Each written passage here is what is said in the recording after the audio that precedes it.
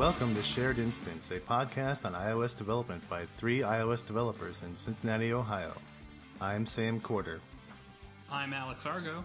And I'm Alex Robinson. This is episode 35. Hello guys, how are you doing? Doing good. Pretty good. Kind of exhausted, but pretty good. You two had a conference you went to last week. Yeah, we just got back from the first ever Release Notes Conf in Indianapolis. So how was that? It was actually really good. For first time of a conference, it went off really well. I didn't see any major hiccups or anything like that, and had a great group of folks, well structured. Everybody was very welcoming. Everything related to the conference went off without a hitch. I mean, it was not your normal technical conference. Obviously, it was kind of business focused. They left lots of time for people to mingle. It was really, really good. Everyone was very approachable. I think, like Alex was saying, I did have a funny interaction when I got to the hotel, though, that was not related to the conference at all. So I check in, they give me my room key, and then I go to my room, slide it in, door opens. I'm like, all right, it's all good. I open the door and I hear, hello? So, and I'm like, I guess I have the wrong room. And he's like, yeah. And it was just some disembodied voice from the bathroom. So, I went to the front desk and they, apologized for whoever got me a new room key. I guess it was a pre-keyed room, whatever that means. Maybe they checked in on their phone or something. I'm not sure, but now it's just, other than that, everything was perfect. So I think they did a great job with the conference. I definitely will go back if they have another one. So did you ever find out if the guy that was in the room prior to you was somebody at the conference, or? I thought posting on the Slack channel and being like, hey, if you're in room 206, I'm sorry, but that's the key they gave me. But I was like, nah, forget about it. So I have no clue. Well, you probably scared the crap out of him. Yeah, probably. And but anyways, we went to the conference, and the day we got there was just a keynote, and then there was a social event afterwards where everyone kind of got to meet each other and stuff. Mike Hurley gave a great keynote on.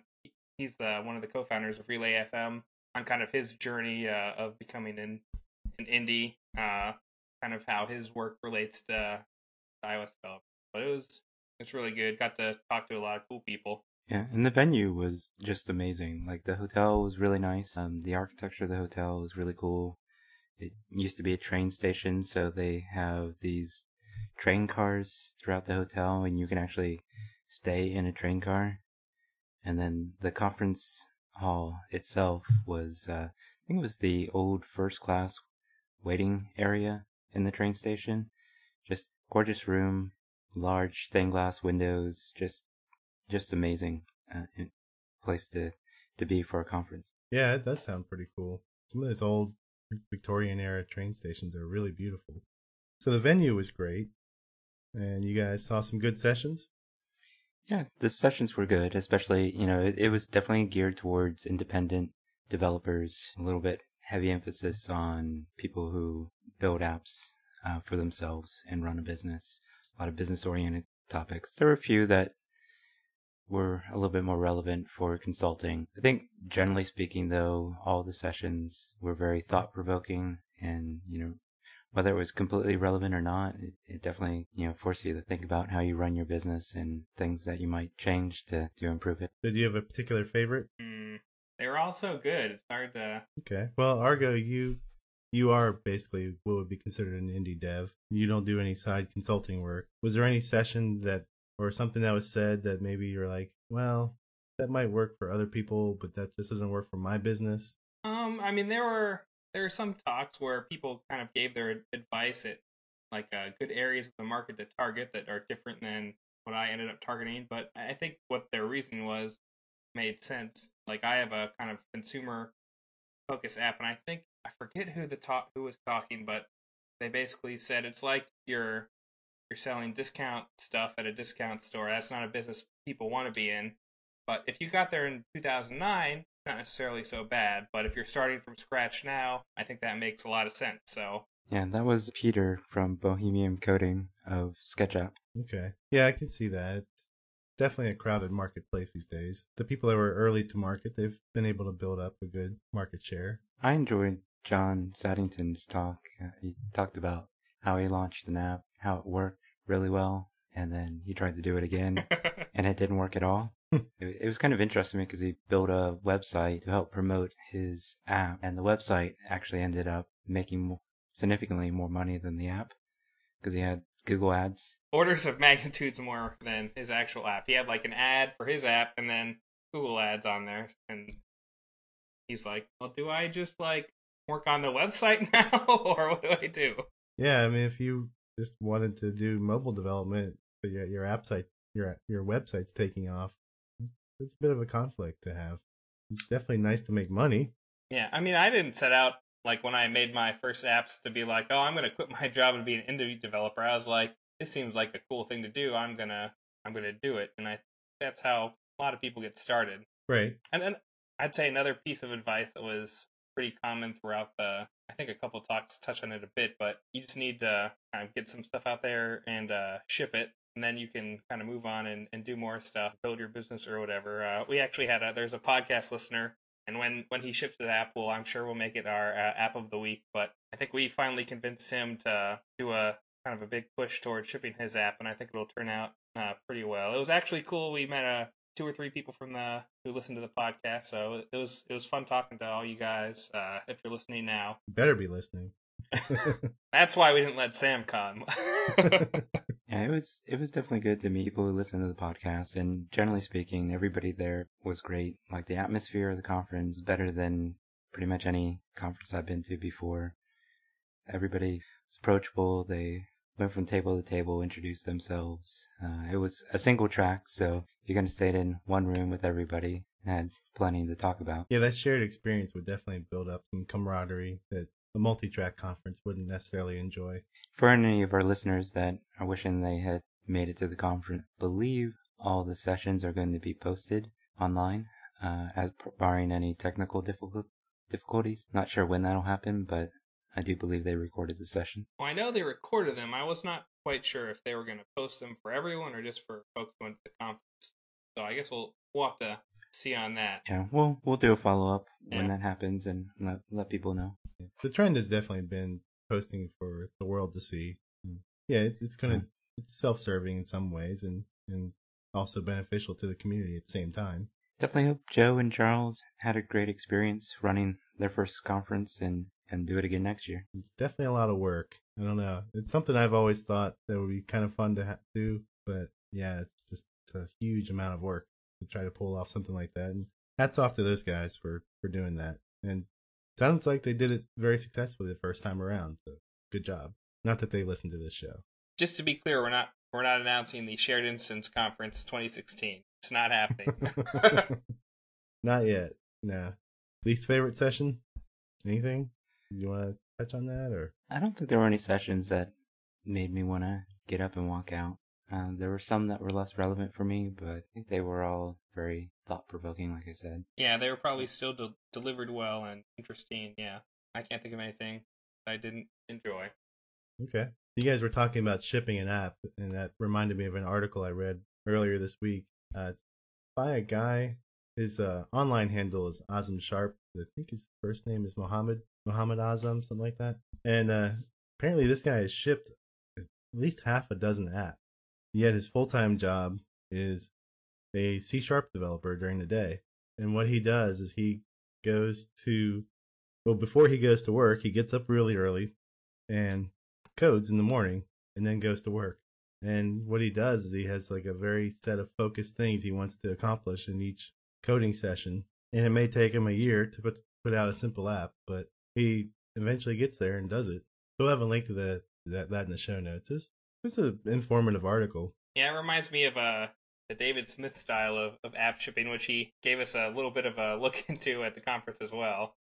And kind of along the same lines, he talked about focusing on one thing and in terms of how you run your business and not letting yourself get too distracted by lots of other things and just focusing on what you want to get done and get it done. Although my favorite thing was his kind of philosophy for what type of app he wants to create.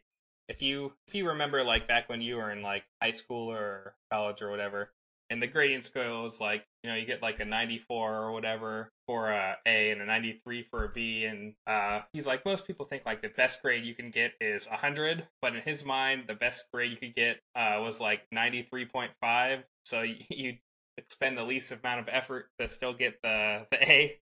and, and that's kind of the strategy that he said he employs when he makes his apps. I thought that was kind of interesting, but that's probably part of how he can pump out so many apps. That was my brother's philosophy in high school, but he took it a little bit further, and he just said, I just needed a C. That's all I need. Nice. So if you got 100, you studied 25 points too hard. Yeah. While we're still on the conference topic, there's another conference coming up in just a few days called the Swift Summit. This, I believe, is their second year. It's in San Francisco, and there's a ton of great speakers that'll be there talking all things Swift. And I think they have a few tickets left. Probably by the time this episode gets out, it'll probably be too late for our listeners, but they did post a lot of the sessions last year, and I'm eager to see the sessions again after this conference. That's SwiftSummit.com, right? And it's out at San Francisco? Yes. Thursday and Friday. So definitely by the time this airs, it'll be too late to go unless you're already in the area. But we can all look forward to the videos, and we'll follow up with those. So at another conference just recently, Twitter kind of surprised me a little bit. They actually bought Fastlane. Yeah, this was interesting to me too. I caught a tweet about it on the way to release notes, and I was kind of like, wait, what? And I kind of looked into it recently, and yeah, I mean, basically what Sam described, but also Felix Krause had a nice blog post about all the other stuff that he just kind of shipped with Fastlane. So everything's 1.0 now, which is cool, and part of that is that everything is built with Spaceship now, which is their tool that uses REST calls rather than screen scraping to do all of the things that it does. So it should probably be a little bit more reliable. They also added a whole new tool that's focused on testing your app, like running unit tests and all that kind of stuff. So that's pretty cool. But does that tool run the built-in automated tests that the UI automation? It's essentially a test runner. Yeah. So before they were relying on a third-party test runner, so now they have their own, so it can be more reliable and easier to monitor. Oh, so it's kind of like a XC tool or something that Facebook puts out, where it'll actually run your unit tests. It's not something that'll run your UI test, right? No, I don't believe. It's not geared towards that. Okay. Now they did also update Snapshot, which is their tool for taking screenshots of your app to be uploaded to the apps. They updated that. It used to be built on top of UI Automation, which is the Instrument JavaScript-based UI automation tool. They moved that over to the new UI tests with Xcode 7, so that should actually function a lot better. Which does require iOS 9, right? Correct. Yeah. But if you're just doing screenshots, that shouldn't be a problem. Yeah, I would think so. But yeah, I mean, there's a lot more stuff, and like you briefly mentioned, Sam, there's now Android support, and someone's working on it full time now. So it seems like a kind of a really compelling thing there's a lot more reason to kind of invest in it now. It'll definitely save you a bunch of time. I've used it in the past, I've mentioned, for just doing like test flight builds, but I've done some with submitting to the App Store as well. But I think I may double down on my use of it because it seems pretty cool. Let me get this straight though. This was a open source project, yes? Yes. And so Twitter has bought this open source project. Don't they know that they can just use it for free? Don't tell him, Sam. Well, they now can have Felix work full time on it and not worry about it falling behind, because you're looking at these tools. It certainly couldn't be an easy job to keep up with Apple and all the tooling there with every release. That's not an easy job. So it definitely makes me feel better to use it, knowing that somebody is getting paid to keep it up to date and keep it functioning. It's definitely nice to know that this is not just going to be abandonware someday when the guy gets burnt out after spending night and day on this for 3 months or something. And it's definitely nice to know that it's going to have a full-time developer, so better features, more reliable features in the future coming down pipe, I would assume. Yeah, and you just need to look at all the different components of Fastlane and see how much work has gone into this set of tools. certainly is a non-trivial. Yeah, and I'll have to check out the test running tool because for us at work, that's always been a problem. We've used like this straight up Xcode build won't necessarily run our unit tests, and then we were using XC tool, and that started flaking out on us too. Not sure what changed there to make it so bad, but maybe this new test running tool will help us out. What if you just have a really old project structure that needs to be updated or something? Just like delete all your unit tests and create a new unit test bundle or something. I don't know. Yeah, I've tried that a couple of times. Sometimes it seems to help, and sometimes it doesn't. But we also have a lot of targets in our app that may have something to do with it too. We can't even diff the project file. It's so big. The tool's just like the source tree or something. It just flat out refuses to show any diffs for our project file. You guys ever thought of doing sub projects? That may be a useful. Well, we are now working on some modularization efforts, moving things into frameworks and things like that since we've dumped iOS 7. Okay, may be helpful. Yeah, I'm looking forward to it. We've already started using some frameworks, at least for UI pieces of code that we have there, the custom views and stuff. So another thing that happened last week is Apple started accepting submissions for tvOS apps. Right. We knew that was coming. They said that end of October the TV would start shipping. They're definitely cutting it close with the end of October. But yeah, so apps are being submitted. Xcode 7.1 is now GM, and iOS 9.1 went out as well. Yeah. Now have our taco emoji. Yep. Android users are pissed because they can't. We show them all these middle fingers and they don't know what they're seeing. We actually had to make 2 changes to our apps because of the middle finger emoji. Really? Yeah. To block it. Yeah, well, the first thing we had to do was add it to our block list for our chat that we have in our app, which was fairly simple. But then, anytime we went to edit the block list, which is in our kind of a web administrative tool that we have, it was crashing. So we needed to update the library we use to support more Unicode stuff than it did. Cutting edge Unicode right there. That's right. So Apple's even breaking my web apps just with their OS releases. It's crazy. Well, you should stop using Perl. We're not using Perl, but Java's not that much better. Well, it is better. It's way better, but about the same age. Not.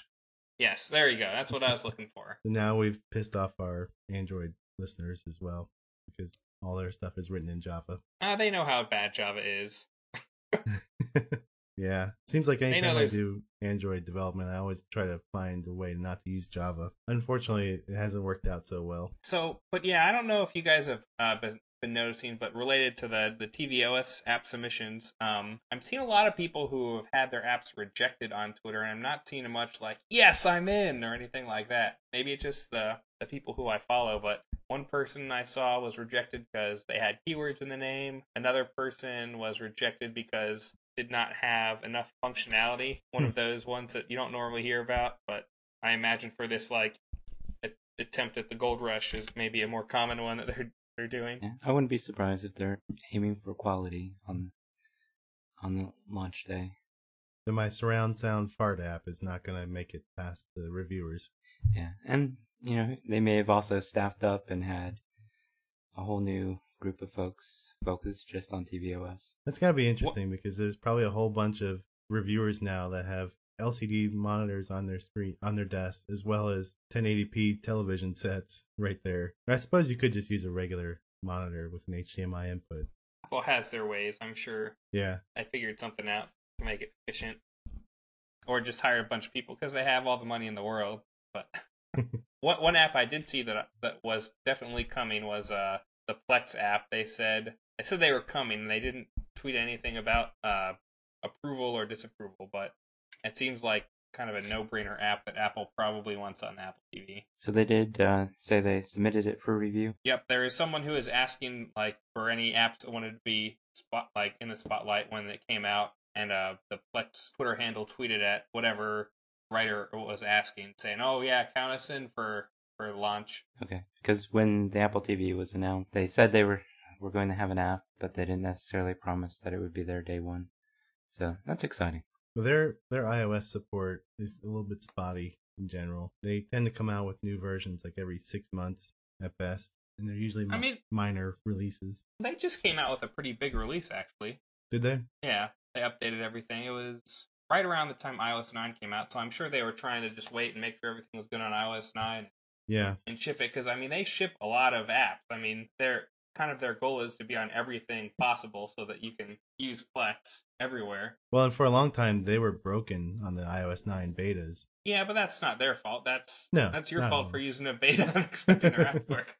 Yeah, no, totally. I totally agree with you. But I was waiting and waiting and waiting for a release, and then I guess maybe it just happened in my auto updates, and I didn't see it. So I haven't really even tried it lately. They changed stuff around a bunch. There's a bunch of new features that they added support that were not in the old one, and they kind of changed the UI up a little bit. But yeah, it's all super functional, which is always good now, and the UI is vastly different. So Okay, I wish I had gotten more time to work on the app I was working on before the release actually happened. That's not definitely won't be a launch day app. Keep plugging away at it. So related to that, Apple TV pre-orders are expected to start on Monday. By the time this episode goes out, that should have already happened. And they are shipping it by the end of the week, according to Tim Cook. Oh wait, I'm gonna act like we broke in and edited this. Newsflash: record Apple TV sales happened over the weekend, or this past Monday. Unprecedented, amounts of Apple TVs were sold in pre-order. So, hooray for Apple! They're awesome and stuff. So we should, the new Apple TV should be in the hands of consumers by the end of the week. I have to imagine that Netflix and Hulu, at a minimum, will be there day one. Be kind of a disappointment if they're not there. Big question for me is whether Amazon will have an app on the. Yeah, I think their recent decision to pull the Apple TV from their online store does not bode well. Yeah, but they've been on the iPad for a while, so I wouldn't say it's out of the question. Right, but it wouldn't be hard for them at all to do that. Just unless they rely heavily on UI web views or something like that. But that could be. Nah. Well, they can also use the TVML approach as well. They kind of fit that category. But I wouldn't be surprised if the Netflix and Hulus of the world had plans for a really polished native app. Well, and anything that was on the old Apple TV, like any of those channels, which there were like a bunch of new channels that launched like a couple days ago or last week when you were hearing this, like the NBC and CBS channels both launched for the Apple TV, the old one. So I'm sure all those will be there. I think in some Slack channel I'm in, someone mentioned that there is a path for the old apps to run on Apple TV. Maybe it's like fairly similar to TVML, or there's like a translation tool or something. I'm not sure. Probably is just TVML itself. Yeah, I would imagine they didn't reinvent the wheel. Right. That part of it. Now, have you guys been using Xcode 7.1 much? I know you were out 2 days last week when the GM came out. Have you had a chance to play with it at all? I go back and forth. I would say I use Xcode 7 more than 7.1. But occasionally I'll work in 7.1, especially if I wanted to debug on iOS 9.1. I've mainly been sticking in 7, except for when I'm trying to debug on my iPhone. Sounds about right. Now, have you guys taken your... Remember we had that hack day when the Apple TV dev kits were shipped. Have you guys played with your apps at all that came out of your hack day project? Or did they just fall on the floor? They're on the shelf for now. At least mine is on the shelf for now. It's in a branch, and I maybe mess around with it a little bit more, but like a day or two afterwards. But I have not worked more on getting stuff all converted over. Apple got rid of too many things. Well, I mean, if you updated your app for the Apple TV, you would definitely slim down your iOS versions too. At least I would think you would. I would get rid of all of our UI alert views, that's for sure. That's a fairly easy conversion, though. Yeah, it's fairly straightforward. We had them a lot of places, although we got smarter a couple years ago, and we actually wrapped UI alert view. So most of them, it was just a one-time fix. Right. But, did you create something with like an alert view with a completion block kind of thing? Yeah, we just had like this alert. Show alert function or something? Like I think with a delegate or something. I don't think it was like super new, like GCD awesomeness. code or anything like that. It was there. Yeah. Yeah, I've been going through at work and changing a lot of our code from alert views to alert controllers. Alert view controllers? Alert? I don't remember. Alert controller. Okay. UI alert controller. Yeah. It just It's a much better model.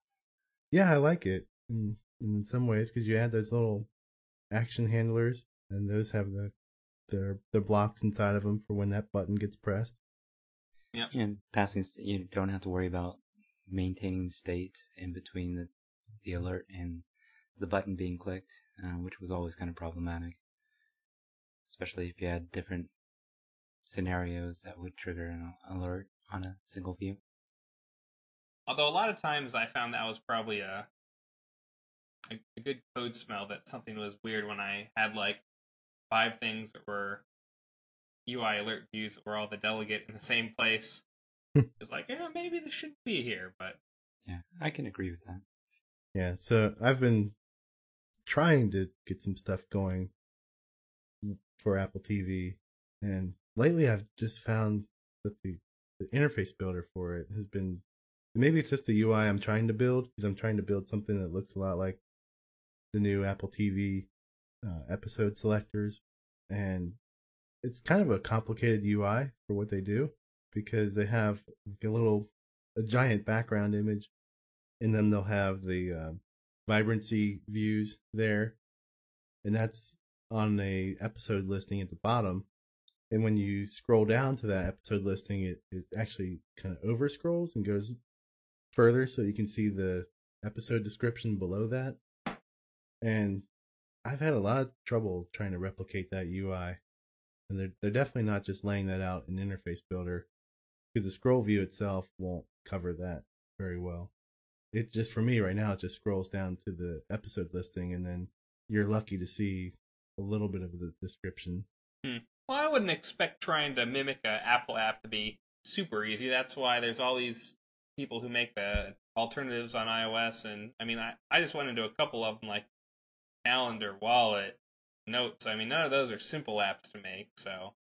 Very true. And so, yeah, so I've been having trouble trying to just replicate that with Interface Builder. But a lot of it, I don't know if it's something with the new trackpad that I have. I've got the new Magic trackpad, and it's just weird with the force clicking, force touching. Yeah, force touch. When you do that in Interface Builder, it'll actually react to it. If you do a force touch in Interface Builder with a view that's above another view, it'll give you the same view listing as if you did a control click on it. And maybe I'm just pressing too hard, like, because I get that a lot. That seems like it'd be annoying, though. Yeah, I almost want to just go and turn off the force touch. Well, that's probably not a good thing. No, we'll see. Probably just gonna take me time to get used to it. Maybe not be so forceful with my trackpad. So, did you guys have anything else you wanted to get off your chest? No, our voices are all dead from the conference, so. Yeah, I bet.